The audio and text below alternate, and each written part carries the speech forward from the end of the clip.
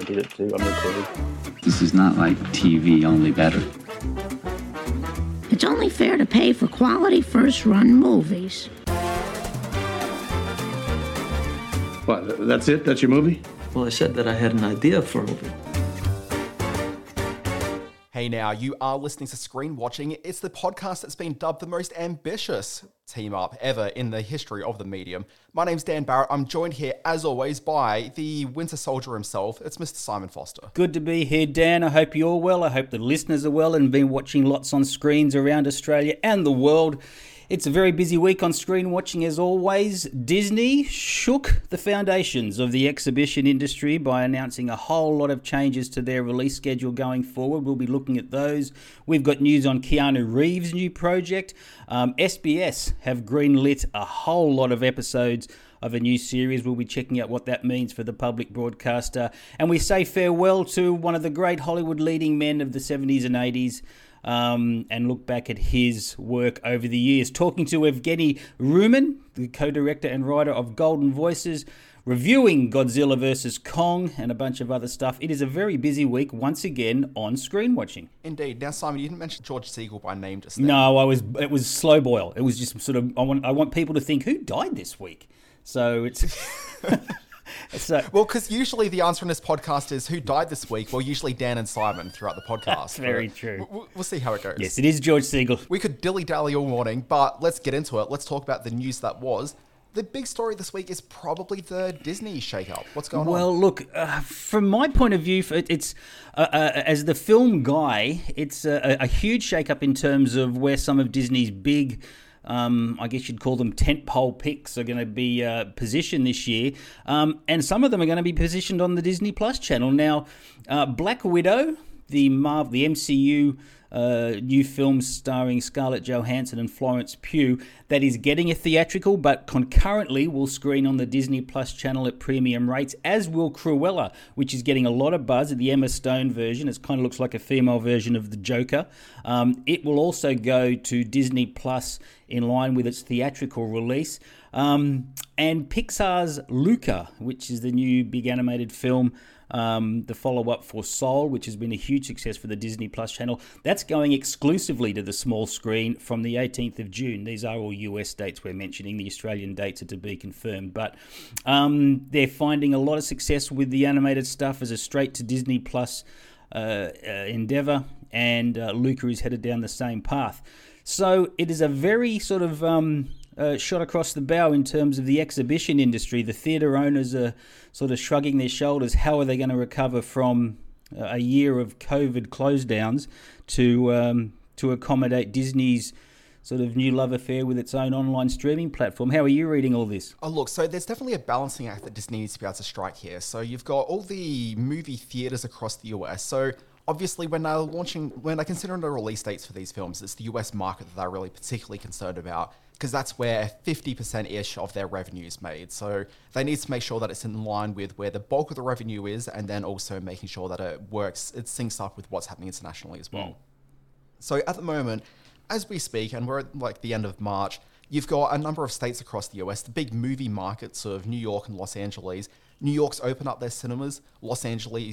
California is in the phase of opening them up. So not everywhere across California has their theaters open, but in the next couple of weeks they will, and they certainly will be open by May. So all these theaters are looking around saying, hey, look, we need product, because you got the situation that we've had here in Australia where it's been relatively safe to go to the cinema. I do it on a weekly basis. Lots of people seem to be doing this. Not lots, but enough. But the thing is that there isn't really a whole lot of content to really drive people to the theatre. So they're going to open up in the US, and I've got the exact same problem there as here, where there's just not really the titles. But they had Black Widow on the horizon of, this is going to be the big title we can really launch cinema with and get people back into the theatres. Yeah. But Disney are looking at that saying, well, that doesn't really work out for us, because the reality is, yes, at the end of March, theatres are starting to open. Vaccinations are still rolling out. Young people, who are basically the lion's share of the tickets being sold to big event films like a Marvel release, they're at the back of the queue for getting a vaccination. Mm-hmm. So, I mean, I'll be part of that cohort who will be at the back of the queue in Australia. I'm waiting till October. It's probably more a situation of like May, June for a lot of the younger people in the US who will be the audience for this. So what Disney have to do And so it's not even the fact that you've got like that big bulk of people who are still yet to get vaccinated, but it's going to take some time post-vaccination for people to feel that they're ready to go out and do things like go to the movies. Like, obviously some place, like you see video coming from like Florida where there's a whole bunch of teenagers hanging out on the beach. But like you need more than just like the very brave teenagers who look like they're high in number in a video, but reality is that there's not really a lot of people going out and doing that. But you just need people feeling comfortable to go back to the cinema.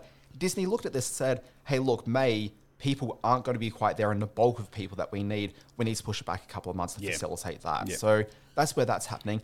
But even when it launches in July, you still got the situation where people won't necessarily be entirely ready to go back to the theatre either. So they've got that Disney Plus launch in order to catch those people. You raise a really interesting point as to whether the blockbuster movie-going mentality of the general public will return when the blockbusters return. I've had a lot of discussions about this with my fellow critics and movie industry types, and the concept of all milling around in the George Street foyer or going up and down those escalators in tightly packed together to see the new Tom Cruise or the new Marvel or whatever, it has become a very foreign concept, and they are lining up these films. They're I guess you could say hedging their bets a little bit on films like Black Widow and Cruella, and the other Marvel film Shang-Chi and the Legend of the Ten Rings. That's been bumped to September 3. They're going to want to make sure that, as you say, the movie-going mood, the movie-going experience has returned in full when they put these films out there.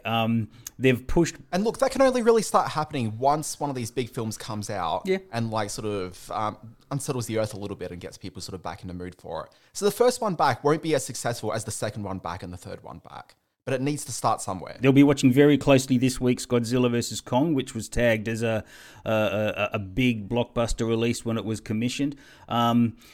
Obviously, the upside of this for Disney is huge numbers of subscribers heading over to the Disney Plus platform. We mentioned last week that it had already topped the million plus mark around the world, as I think the figure we mentioned. So the winner in all of this, of course, is Disney and Marvel.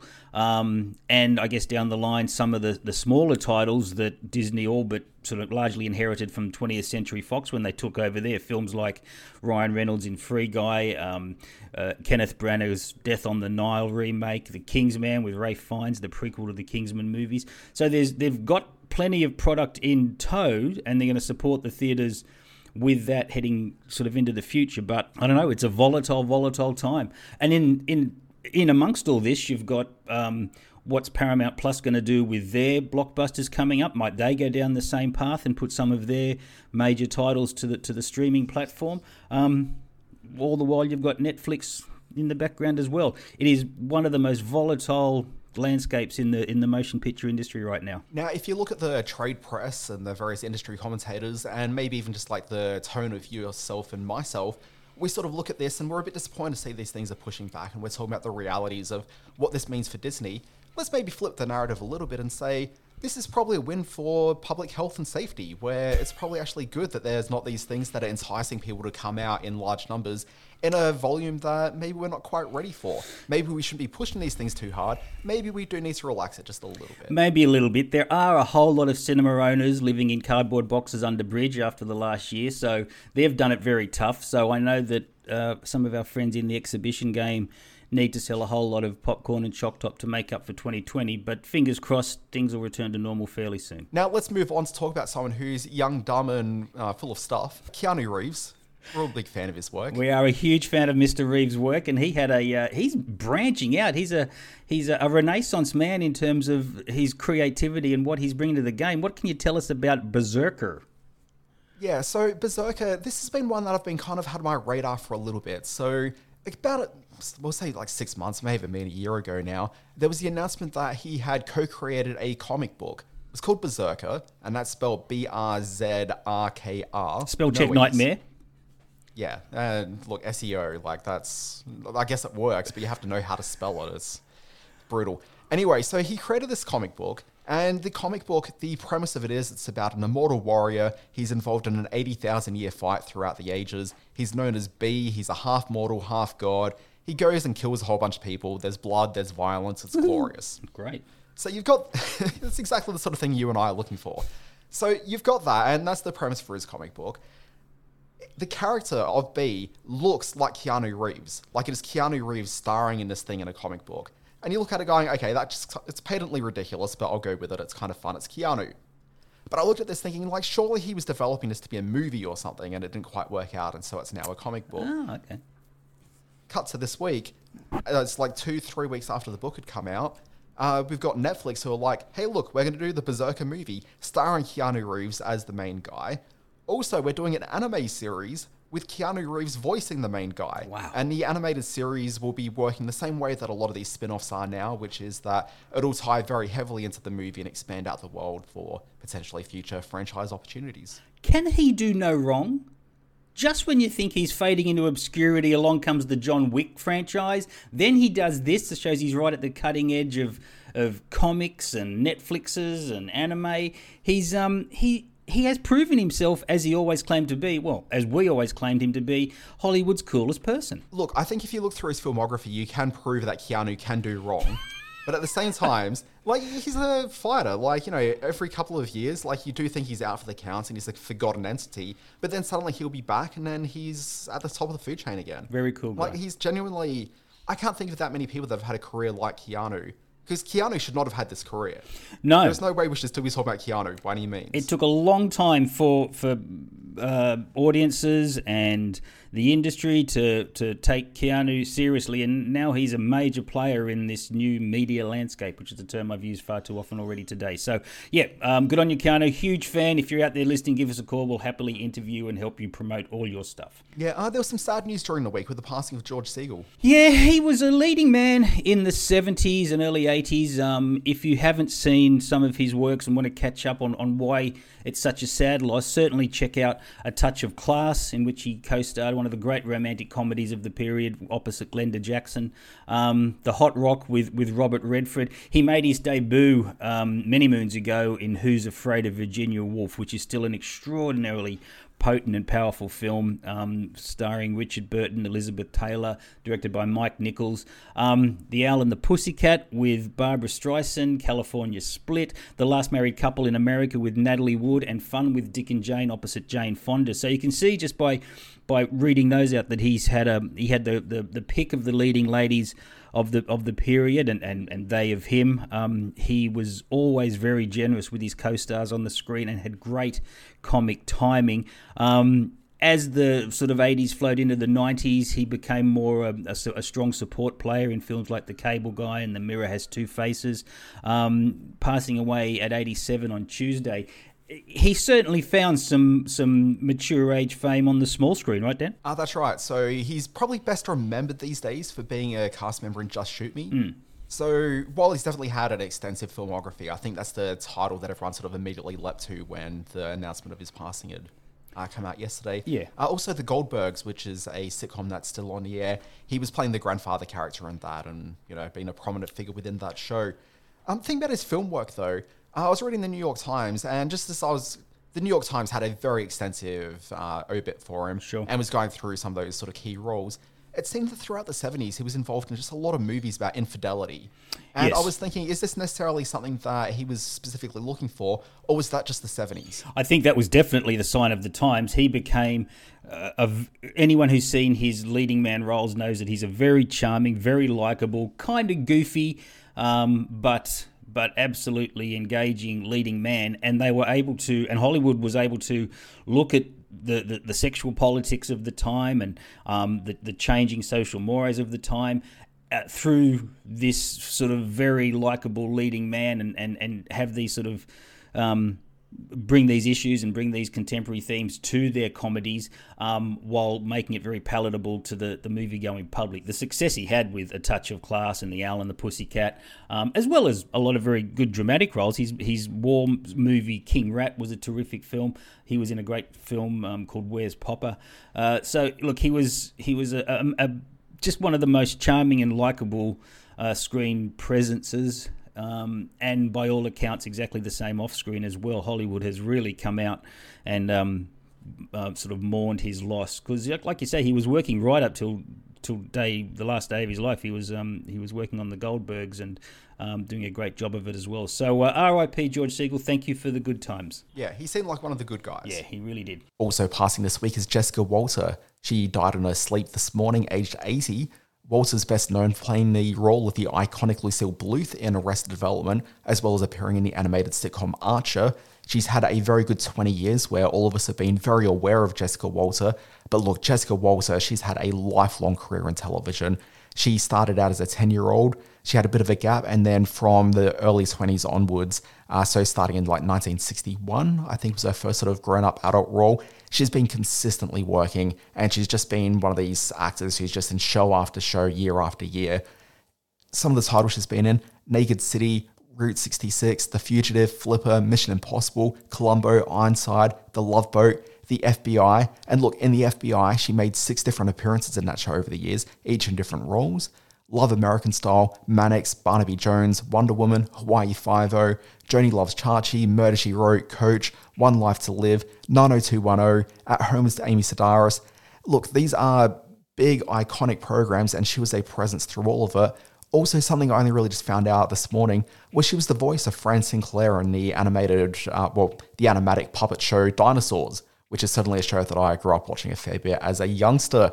So look, Jessica Walter has been a fixture in all of our TV viewing lives, and it's incredibly sad to have to note her passing. Don't you judge me. You're the selfish one. You're the one who charged his own brother for a Bluth frozen banana. I mean, it's one banana, Michael. What could it cost? $10? You've never actually set foot in a supermarket, have you? I don't have time for this. Finally, let's wrap up with some good news for Australian TV, where SBS, a place where I used to work for disclosure, they've announced their biggest commission to date, which is 200 episodes of a cooking program. Wow. It is The Cook Up with Adam Liao. So basically, this is Adam Liao, who will be cooking food every night with 2 guests. So a range of celebrities from the SBS stable and beyond. And so they'll be cooking up food, having a chat about the world. And what I kind of like about the premise of this is that it's very much about teaching the guests how to cook things themselves and the encouragement of the audience to actually cook along with them as well. So all the recipes are going to be provided, and it's going to be tried to be made as easy as possible for the audience, regardless of skills, to be able to keep up. Terrific screen presence is Adam Lau. He is a man that I think is absolutely worth every cent being invested in by SBS. 200 episodes, a cooking show every night of the week. Is it like prime time? What is it, 7 o'clock? What's it taking on? It's going to be on the SBS Food channel, so that's going to be at 7 p.m. every night, so Monday through Friday, I believe. Wow. Okay, great. Good luck. Thank you, SBS. Make us all fat with the good food of Adam Lau, and looking forward to seeing as that rolls out. And I'd be remiss if I did not give a shout out to my former colleague, Farah Saliu, who will be starring in the show. Every episode there will be a segment where they throw to her to talk about the current trends in food.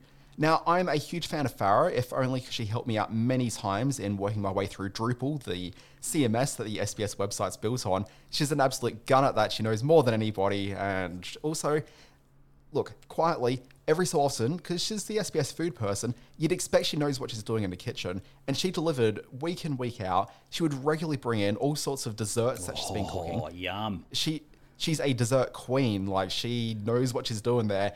And some of the most delicious things I've ever put in my mouth have been courtesy of Farah. So, look, I think that she's going to be great on screen. She's just like one of these lovely people who just has this great sort of presence about her. It's going to translate beautifully to TV, and I'm stoked for her because, she's just one of these great people. That's good to hear. She sounds like she deserves every success coming her way with The Cook Up. We've always said that everyone's entitled to our opinions, so let's have a look at reviews for this week. First up, one of the most highly anticipated Disney Plus series to debut in 2021. It's called The Falcon and the Winter Soldier. That shield represents a lot of things to a lot of people. Symbols are nothing without the women and men that give them meaning. We need someone to inspire us again. People listening to this, it's been a week now since the first episode aired. Unfortunately, we didn't get screeners, so it's kind of just awkward. We're one episode in, yeah. You'll hear our review, then you'll be ready to watch episode 2, 3 minutes after. Because I'm sure you desperately need to listen to this podcast before you fire up the new Marvel show. But anyway, The Falcon and the Winter Soldier. The promise of Marvel TV series is to bring the big screen spectacle of the big screen to your home lounge room. On the schedule are a series of TV shows that are taking the supporting characters from the movies and giving them their own adventures. This show, The Falcon and the Winter Soldier, takes Captain America's two sidekicks and teams them up. It's not a smooth partnership, with both already exhibiting a large amount of antipathy towards one another. This show is a buddy cop movie, like Bad Boys and Lethal Weapon, but set in the Marvel Cinematic Universe. If that logline is of interest to you, you'll eat this up. For everyone else, your mileage will vary. Now, I love the idea of that, and the show didn't disappoint. The show opens up with a genuinely exciting action sequence, with Falcon sent by the government to rescue a soldier who fell victim to some plane hijackers. It would have looked great on a big screen, but director Carrie Scogland, she's done a great job with this, and I had my pulse racing from the couch. And that's a more impressive feat than it seems as well, because generally most action sequences, they play well at the movies, but often fail to translate to the lounge room. On the small screen, they just look really fake. But this though, chef's kiss. A couple of other... Sorry, I could probably have done a chef's kiss, couldn't I? Yeah, good. Now, a couple of smaller action pieces are also on display in the episode, but the rest of it's firmly about establishing who these men are and their journey so far. I should note that unlike Bad Boys and Lethal Weapon, we're 40 minutes into this now, and we still haven't actually seen them on screen together, but the promise is that that's coming. But we do have Falcon, aka Sam Wilson. He's struggling to get a bank loan to keep the family boating business literally afloat. He's helped save the galaxy, but the local bank still won't loan him any money. Meanwhile, you've got Bucky Barnes, who's adjusting to modern life after almost a century working as the Winter Soldier, a trained killer brought in and out of a freezer to perform some particularly nasty assassinations, but now he's hanging out with old army vets and struggling with dating apps. Now, for some viewers, I suspect that the character development probably felt sluggish, but I loved it for two reasons. It fulfills the promise of what the show is. It's a buddy cop drama stretched out over 6 40-minute installments. This plays at almost double the length of a single Captain America movie, and it'll give the characters more exciting set pieces, but it also means that we'll be able to spend some more time with them and the characters to actually see who they are. And with this, it actually feels like Marvel are doing something experimental within the confines of what seems to be a traditional formula. It's a 6-episode series, which means it'll adhere to a similar 3 to 4 act structure that we see in movies. But think about your favourite buddy cop films. They've always got 1 or 2 scenes with the cops that are bonding despite their differences, and they're always the best scenes in a movie. Whether it's Martin and Riggs sitting in Martin's driveway, like on his boat, or it's perhaps in Utah drinking Coronas late at night while watching surveillance videos, these are the memorable moments that live with a viewer. What Falcon and Winter Soldier asks is, what if a buddy cop movie, but with the potential for more buddy? Now, I also grew up reading comics in the 90s, and back then, comics reflected real-world economic anxieties. I remember long arcs with Jimmy Olsen unemployed and looking for a new gig, industrial action at the Daily Planet, and Flash having to couch surf as an unemployed, unskilled superhero. An extended storyline of Sam Wilson being knocked back for bank loans is very familiar territory for superhero stories as far as I'm concerned. It makes the characters relatable, which makes the action sequences even more fantastic. And that action in the show, it's great. I think Anthony Mackie and Sebastian Stan are very likable leads in the show. I'm very much in for more. And I have to say, how great are Fridays? I get to spend my mornings editing this fucking podcast before work, but then at night, I get to watch this. And I say, yes, more please. There goes the rating on iTunes. God, that's going to come up well. Look, I'm going to weigh in a little bit on the Falcon and the Winter Soldier. Not to that extent.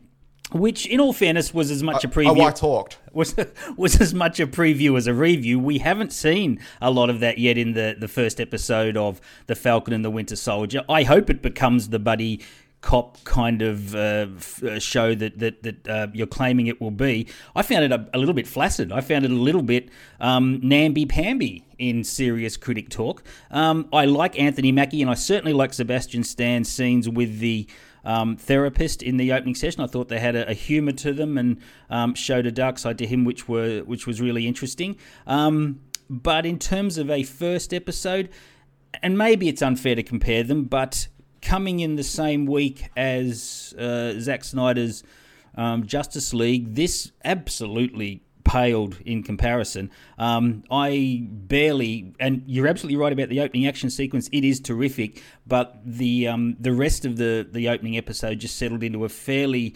pedestrian series of character-defining moments.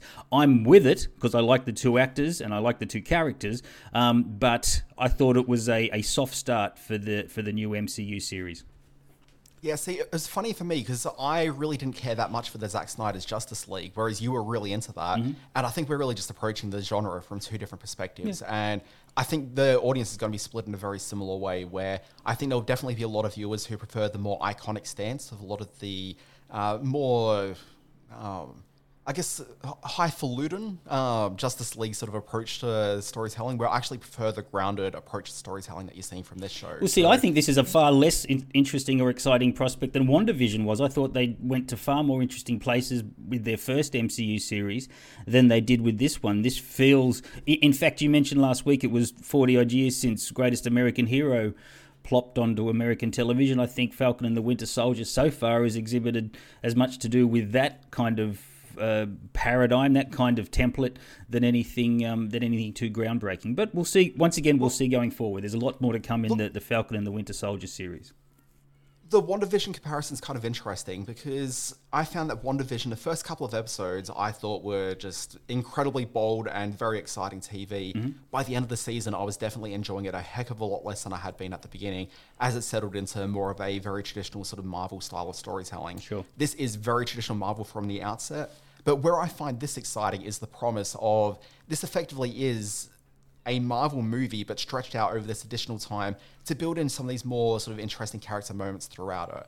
And if the show can actually live up to the promise of that, I think we have something sort of fairly unique and interesting in a way that I think that a lot of the Marvel stuff kind of leaves me a little bit cold because you don't have enough of this actual character work taking place in amongst all the big sort of fantastical special effects moments. All right, let's get a bit more down and serious. At the movies this week, Godzilla vs. Kong. We need Kong. The world needs him to stop what's coming. And this child, she's the only one he'll communicate with. Essentially, if you're worried about who's going to be portrayed as the villain in this one, the big lizard or the big ape, don't get too concerned about that. Don't forget that there is man, his greed, and corporate malfeasance in this world, as well as the two giant titans, and that certainly comes to the fore by the end of the film. In a film with two huge leading men, the real star is a young actress called Kaylee Hottle. She plays Gia, who has a bond with the great ape that gives this film all its heart and soul. The rest of the cast, and it's a big cast: Millie Bobby Brown from Stranger Things, she returns. Alexander Skarsgård, Rebecca Hall there on the Godzilla on the Kong side of things. Then you have Demian Bashir, young Julian Dennison for Hunt for the Wilder People. A solid cast. A lot of Australian talent in this. This was all shot up in Queensland, or big chunks of it shot on the Queensland coast. It all boils down to, do you believe the special effects that pit a giant lizard against a giant ape? In this, you absolutely do. Adam Wingard directed it. To date, he's done a bunch of smart, fairly small horror thrillers. A great movie called You're Next, a film called The Guest. He did the Blair Witch remake a few years back. This is his first really big special effects blockbuster, and he finds that great balance between creating believable characters that are entirely CGI, while also, making the human characters more than just excess baggage in a film like this. One thing we should point out: it is a total fantasy. No mention is made of the millions of people that are no doubt killed when the two giants start ripping apart Hong Kong, but that's never been a huge concern of the Godzilla or King Kong movies. Mankind is sort of collateral damage, as it were. So it's a very loud movie. Boy, if you can see this on a big screen with the sound turned right up, that's definitely the way to see it. Is it about as good as a Godzilla vs. Kong movie is going to be? I'm going to say, yeah, I thoroughly enjoyed it. Yeah, now, before you gave your review for it, and unfortunately I missed out on a preview for it the other night, which I'm very annoyed about, but I thought it was going to be a custody story, kind of like Kramer versus Kramer. Really? You think they're in court? They're up in the witness box fighting with each other, Meryl Streep style. No, this is... boy, that would have been good. She could do it too. She could play Godzilla, I reckon. She can do anything. I love Meryl Streep. She really can. Yeah. Now, I have to say, I was really disappointed with Godzilla King of the Monsters when that came out 2 years ago. And I've been very hesitant, I guess, to be too enthused about this one as the follow-up to that film. Yeah, well, this one doesn't improve too much on that movie's just lame-brain characterizations. The humans in that film and the dialogue was about as dumb as it gets. This one's better, still not putting too much emphasis on smart words coming out of smart mouths. Poor Kyle Chandler, who I'm a big fan of, he's really stiffed in terms of some of the stuff he's got to say. And their attempts to lighten the mood... Also, Kyle Chandler, second Kong film for Kyle Chandler, in that he was in the Peter Jackson King Kong as well. Was he really? Okay. This movie relies on an actor named Brian Tyree Henry to sort of bring some comic relief, and unfortunately he's terrible. He's sort of plays this podcaster who finds himself walking through tunnels with Millie Bobby Brown and Julian Dennison and cracking wise, and it just dragged the film down terribly every time he was on screen. But in every other regard, I got to say that I thought Godzilla vs. Kong was, like I say, about as good as a big lizard versus big monkey movie is going to get. Really disappointed to hear that Brian Tyree Henry didn't really deliver in this, because he's definitely one of the standouts in the show Atlanta. Yeah. Which is what he's probably best known for. Yeah. No. Okay, so the next one we're going to move on to is a little show called A Teacher. Delete that video. You are a really good man. Never felt this way before. It's new. I like the way you smell in the morning. I've never given myself permission to feel this way. See you tomorrow? Yeah. Over the years, there's been a number of high-profile real-world stories about female teachers being busted for carrying on affairs with teenage boy students. As a former teenage boy myself, every time I hear one of these stories, there's a part of me, and there's a part of me I'm not proud of, that thinks the story is just a little bit hot. But it's also sexual exploitation of a minor that can do serious harm to them psychologically as they grow up. Now, these stories get attention because they do exist in this uncomfortable middle ground between sexual fantasy and the horrific act of abuse from people we place in positions of trust. And that's where the new TV series A Teacher positions itself. New English teacher Claire Wilson, played by the cute as a button Kate Mara, she's in a strained marriage with her husband, played by Aussie actor Ashley Zuckerman. They both feel something is missing from their lives as they try to conceive a child. She fills that void with stealing makeup from the local variety store, while he's buying musical equipment to start a band in his mid-30s. Now, ready to fill in that void in her life, and please leave the poor taste joke at the door on that one, it's high school student Eric Walter, played by Nick Robinson from Love, Simon and The Kings of Summer. Now, this is a relationship they know they shouldn't be in, but it's clear that neither are fighting it all that much. A Teacher is written and directed by Hannah Fidel, who was the writer-director of the 2013 film A Teacher. The series takes a lot of elements from that film, but evolves the story to focus more on the repercussions of the affair as it impacts both of their lives over a 10-year period. This series is an interesting intellectual exercise. It challenges the audience to not only sympathise with Claire as she embarks on a relationship with a minor, but also challenges them not to bring their own sexual curiosity to the series as well. At no point does the show advocate for this relationship as being anywhere near acceptable, but through the casting of Mara, and through its warm and inviting cinematography, Fidel is inviting the audience to be complicit in the act before taking a broader look at the damage it causes. This is uncomfortable, but highly compelling television. Spot on, Dan Barrett. I've got to say that I find her a terrifically compelling actress, young Kate Mara. That, I guess, is a holdover from the first season of House of Cards, where she was terrific as the journalist breaking the news.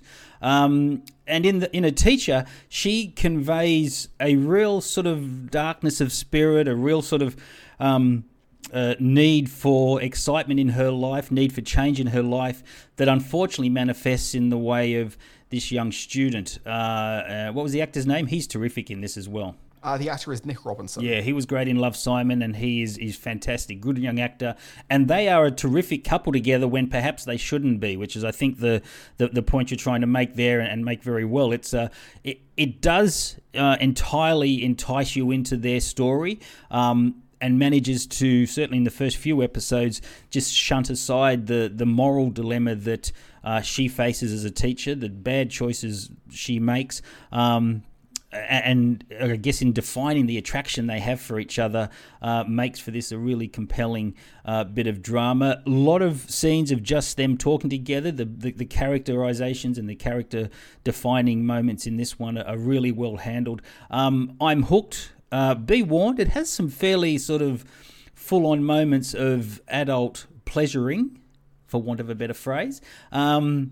So it's definitely not one to sit Nana down in front of, but for good sort of mature entertainment, it's going to be hard-pressed to find much better on the small screen this week. That's it. And I do think there's going to be some viewers who will come to this with their own baggage that they bring Sure. into it. Because the show is inviting people to bring their own expectations and belief in life experience and sexual interests and, you know, that whole hot pot of baggage that one brings to a program, particularly a story like this. There'll be some people where this feels a little bit too real and maybe touches upon issues that they've experienced themselves. And I think those people will quite possibly reject this program.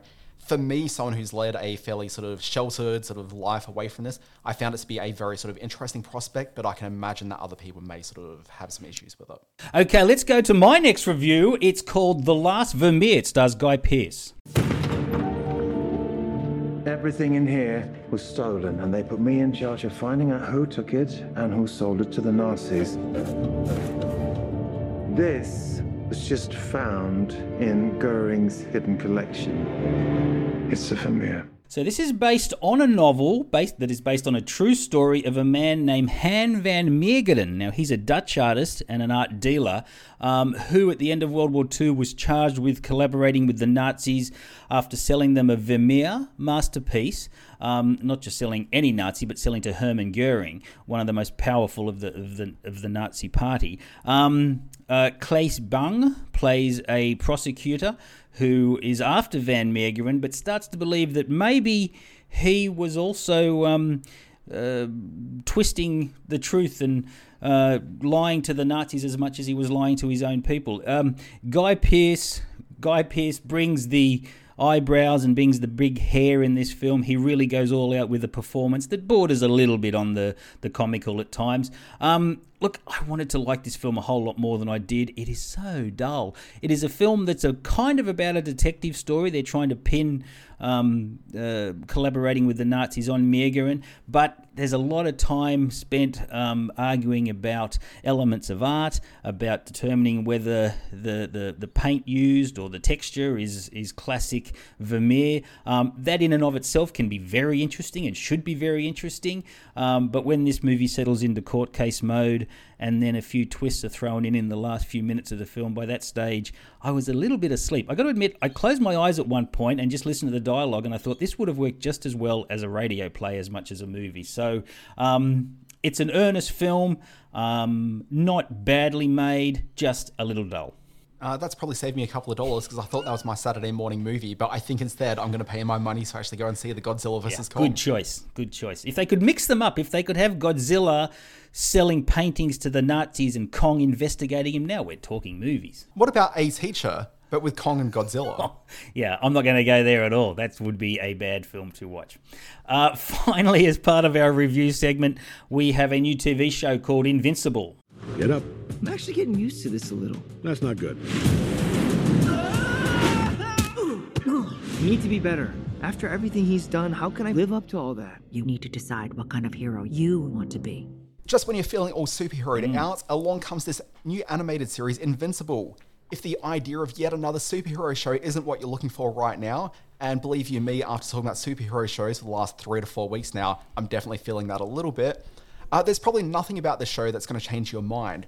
But I do caution people about being too casual about this show. It's easy to dismiss as a superhero cartoon, but the show is actually incredibly adult, both in terms of its action sequences as well as its approach to character.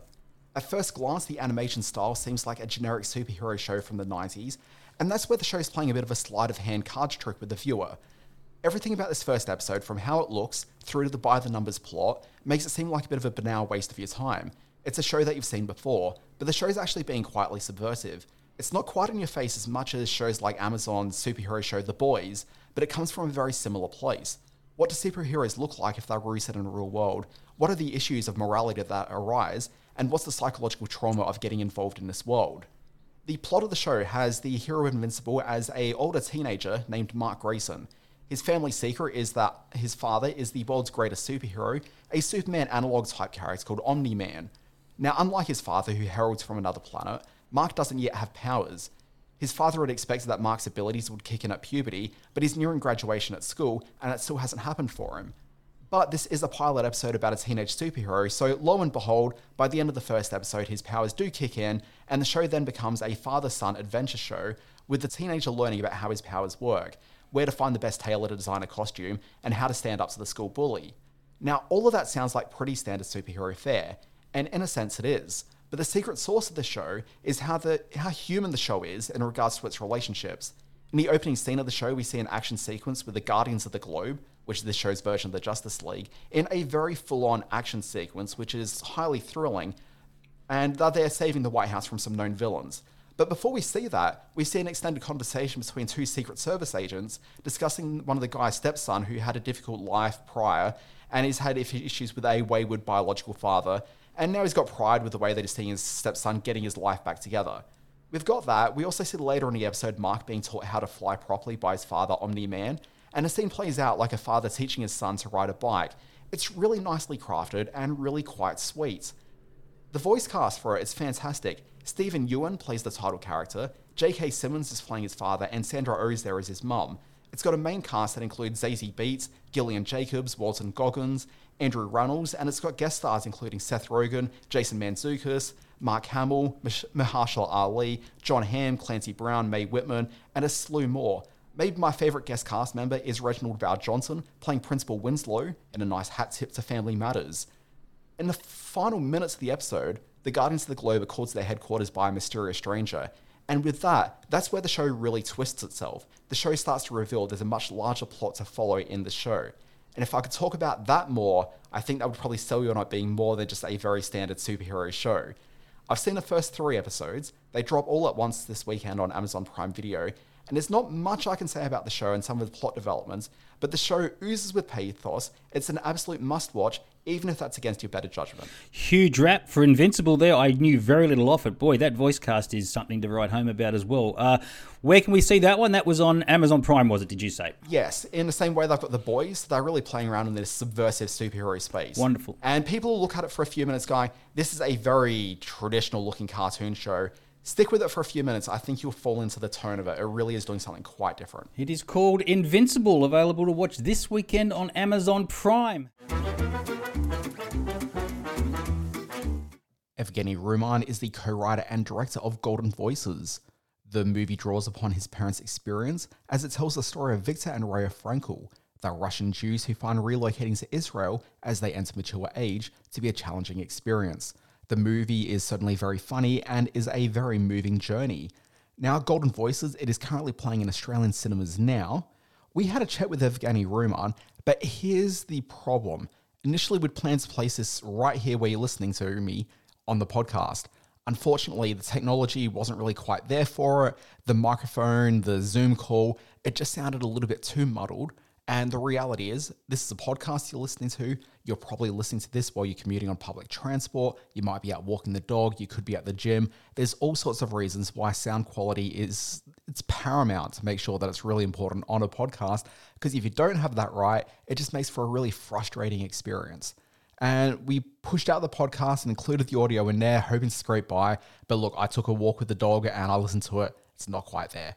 So what we've done is we've yanked out that interview, and so you'll stop hearing me talk in just a second. But if you particularly want to hear the chat that we had with Evgeny, we are going to make it available on the Screen Watching Facebook page. We're going to make it available on Simon Foster's Screen Space website. So if you want to listen to it, it'll be available in those 2 places there. And we encourage you to check it out because it's a very good movie. He's a really engaging, interesting man, and I think people will find value in that interview. Unfortunately, it just didn't quite work for this podcast. So that's available there. Do check it out. And just a reminder, Golden Voices, it is playing in Australian cinemas right now. Simon Foster, we like to wind out the show every week with a look at the week ahead. We've got a couple of new streaming programs that are worth a look. On Stan, you've got Between Black and Blue, which is the true story of Mike Borelli and Bob Davis, who were 2 New York detectives convicted of the 1975 murder of a Denver businessman named Hal Levine. Yeah, this should be a good one. Very high production values on Between Black and Blue. March 26th. The Mighty Ducks Game Changers. This is a reboot of the great Disney franchise, the Mighty Ducks franchise. This one features a young man, Evan Murrow. He's cut from the Ducks, and he and his mum set out to build their own team of misfits to challenge the cutthroat win-at-all-cost culture of youth sports today. Before you ask, yes, Emilio Estevez is back in the role that made him kind of famous all those years ago. Good to see the Mighty Ducks back on screen. Yeah, and some of the original Mighty Ducks will be back in a very dedicated episode. But what's probably worth noting is that the actual female lead of the series is Lauren Graham from the Gilmore Girls. Wonderful. She's beautiful and great to see her on screen as well. March 27. Season 5 premiere of a show called My Hero Academia. Now, this is on a streaming service called Anime Lab. It is a streaming service which brings premiere anime titles to Australia. My Hero Academia has been their biggest hit. Anime Lab has over 1.8 million paid subscribers. My Hero Academia tells the story of Izuki Midoriya, who lives in a universe where superpowers, or quote-unquote quirks, have become very commonplace. Once again, we're talking superheroes, but this is from a very different perspective. Huge cult following for My Hero Academia, and we're all very excited to see it. Season 5 back on Anime Lab. That comes up Saturday night, March 27, in both Australia and New Zealand. And on March 28, you've got Tina, which explores the extraordinary life of one of music's greatest icons. That's right, Tina Turner. Yeah. Premieres direct from the US on the 28th, which is Sunday at 11 a.m. And you can find that on Foxtel and the on-demand service through Foxtel as well. Couple of other movies hitting cinemas around the country as we speak. The long overdue, boy, this has been going on for about 18 months now, Peter Rabbit 2. We didn't rush out and see this one. I didn't like the first film. I know it was a big success with families. In this one, Peter finds himself in a world where his mischief is appreciated rather than put upon by the people of his home farm. But his family risks everything to come looking for him, and Peter must figure out what kind of bunny he wants to be.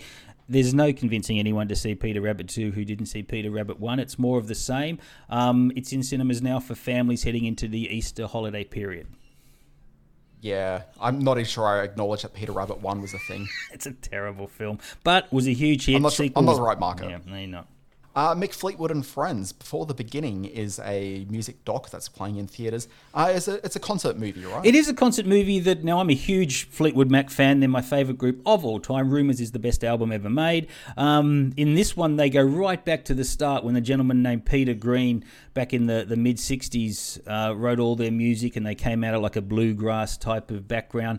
And this one gathers some of the biggest stars in the music world to play the music of Peter Green. And it's actually been rolling out through cinemas over the last couple of weeks and is heading into some of the bigger venues this weekend. It's called Mick Fleetwood and Friends, Before the Beginning. At the Newtown Dendy Cinemas, you've got the Czech and Slovak Film Festival playing. King Creole is playing at the Ritz Randwick, which is the 1958 Elvis film, which I'm thinking about getting along to that, but also I know the reality of sitting in a theatre watching an Elvis movie probably is going to grate on me a little bit, but if you're in a mood for that, definitely check that out. Where I wish I could be is in Melbourne at the Astor, and they're playing The Untouchables, which, look, I've seen The Untouchables on the big screen maybe about 3 times in the last year. But even so, I'd happily do it again. The film that made that's playing Monday night. The film that made Kevin Costner a star. I saw it 5 times on the original release on some of the biggest screens in Sydney. So I love The Untouchables. Yes, good. God bless the Astor Melbourne for bringing that back to the screen. Brian De Palma's classic. Also, if you can't see The Untouchables on the big screen, it is on like the streaming services quite a bit. So I'm pretty sure it's on Netflix right now, as well as a few others. So if you've never seen The Untouchables, give it a look, because man, that film just flies. It is a wonderful film. And at the Mercury Cinema in Adelaide, they've had a Bob Fosse season, which comes to an end on the 29th of March at 6:30 p.m. with one of his really undervalued films. Star 80 was the last movie he played. He was actually going to the premiere of the film when he passed away. It stars Mariel Hemingway as the doomed playmate Dorothy Stratton and Eric Roberts as her insidious boyfriend. It was a huge flop in its day, barely got released, but has found a lot of love in the interim. So do get along to the Mercury Cinema in Adelaide on the 29th to see Star 80. Now, a couple of landmark anniversaries this week. boy. Simon, do you want to run through them? Yeah, look, some big names in the world of television premiered on this day, March 26. In 1969, Marcus Welby, MD, debuted on ABC TV as a TV movie. In 1971, Cannon with William Conrad, ask your grandparents, kids, premieres on CBS TV. Young and the Restless in 1973 also premiered on CBS, and in 2005 Doctor Who returns to BBC TV after 16 years. That was with Christopher Eccleston as the Ninth Doctor and the beautiful Billie Piper as Rose. Indeed, a couple of birthdays to note this week as well. Chips Rafferty, people would know from Desert Rats, right? Yeah, he was around, one of the great early Aussie acting stars of his generation. Martin Short from maybe some of the greatest movies ever made. Notably Three Amigos. Three Amigos, and obviously the SCTV period as well. I had to put in there in 1976 Amy Smart, the beautiful Amy Smart from American Pie, and most recently as Stargirl's mum. She was born. Sorry, did the great film Road Trip mean nothing to you? There's 1985 with the birth of Keira Knightley, who people would know from other movies. From other movies. Love Actually. I just broke my rule of never mentioning that movie on this show, but there we go. And, of course, Bend It Like Beckham made her a star. Are we at the end of another screen watching? We are, which is probably the right place for me to make a revelation. I've never seen a film Love Actually. Ah, well, you're one of the lucky ones. It is a film that I despise with every fibre of my existence, and I'm keen to take anyone on who wants to engage with me via our social medias, or hell, just walk up to me in the street and I'll take you on. Love Actually, hashtag burn Love Actually. Am I picturing some fisticuffs taking place on the street? Oh, yes. There'll be no Love Actually. Finally, a reason to launch a YouTube channel for this screen watching. Let's sign off. Folks, thank you very much for listening to Screen Watching. My name has been Dan Barrett and will continue to be. You can sign up for my free newsletter, Always Be Watching, at alwaysbewatching.com. Every day you receive the big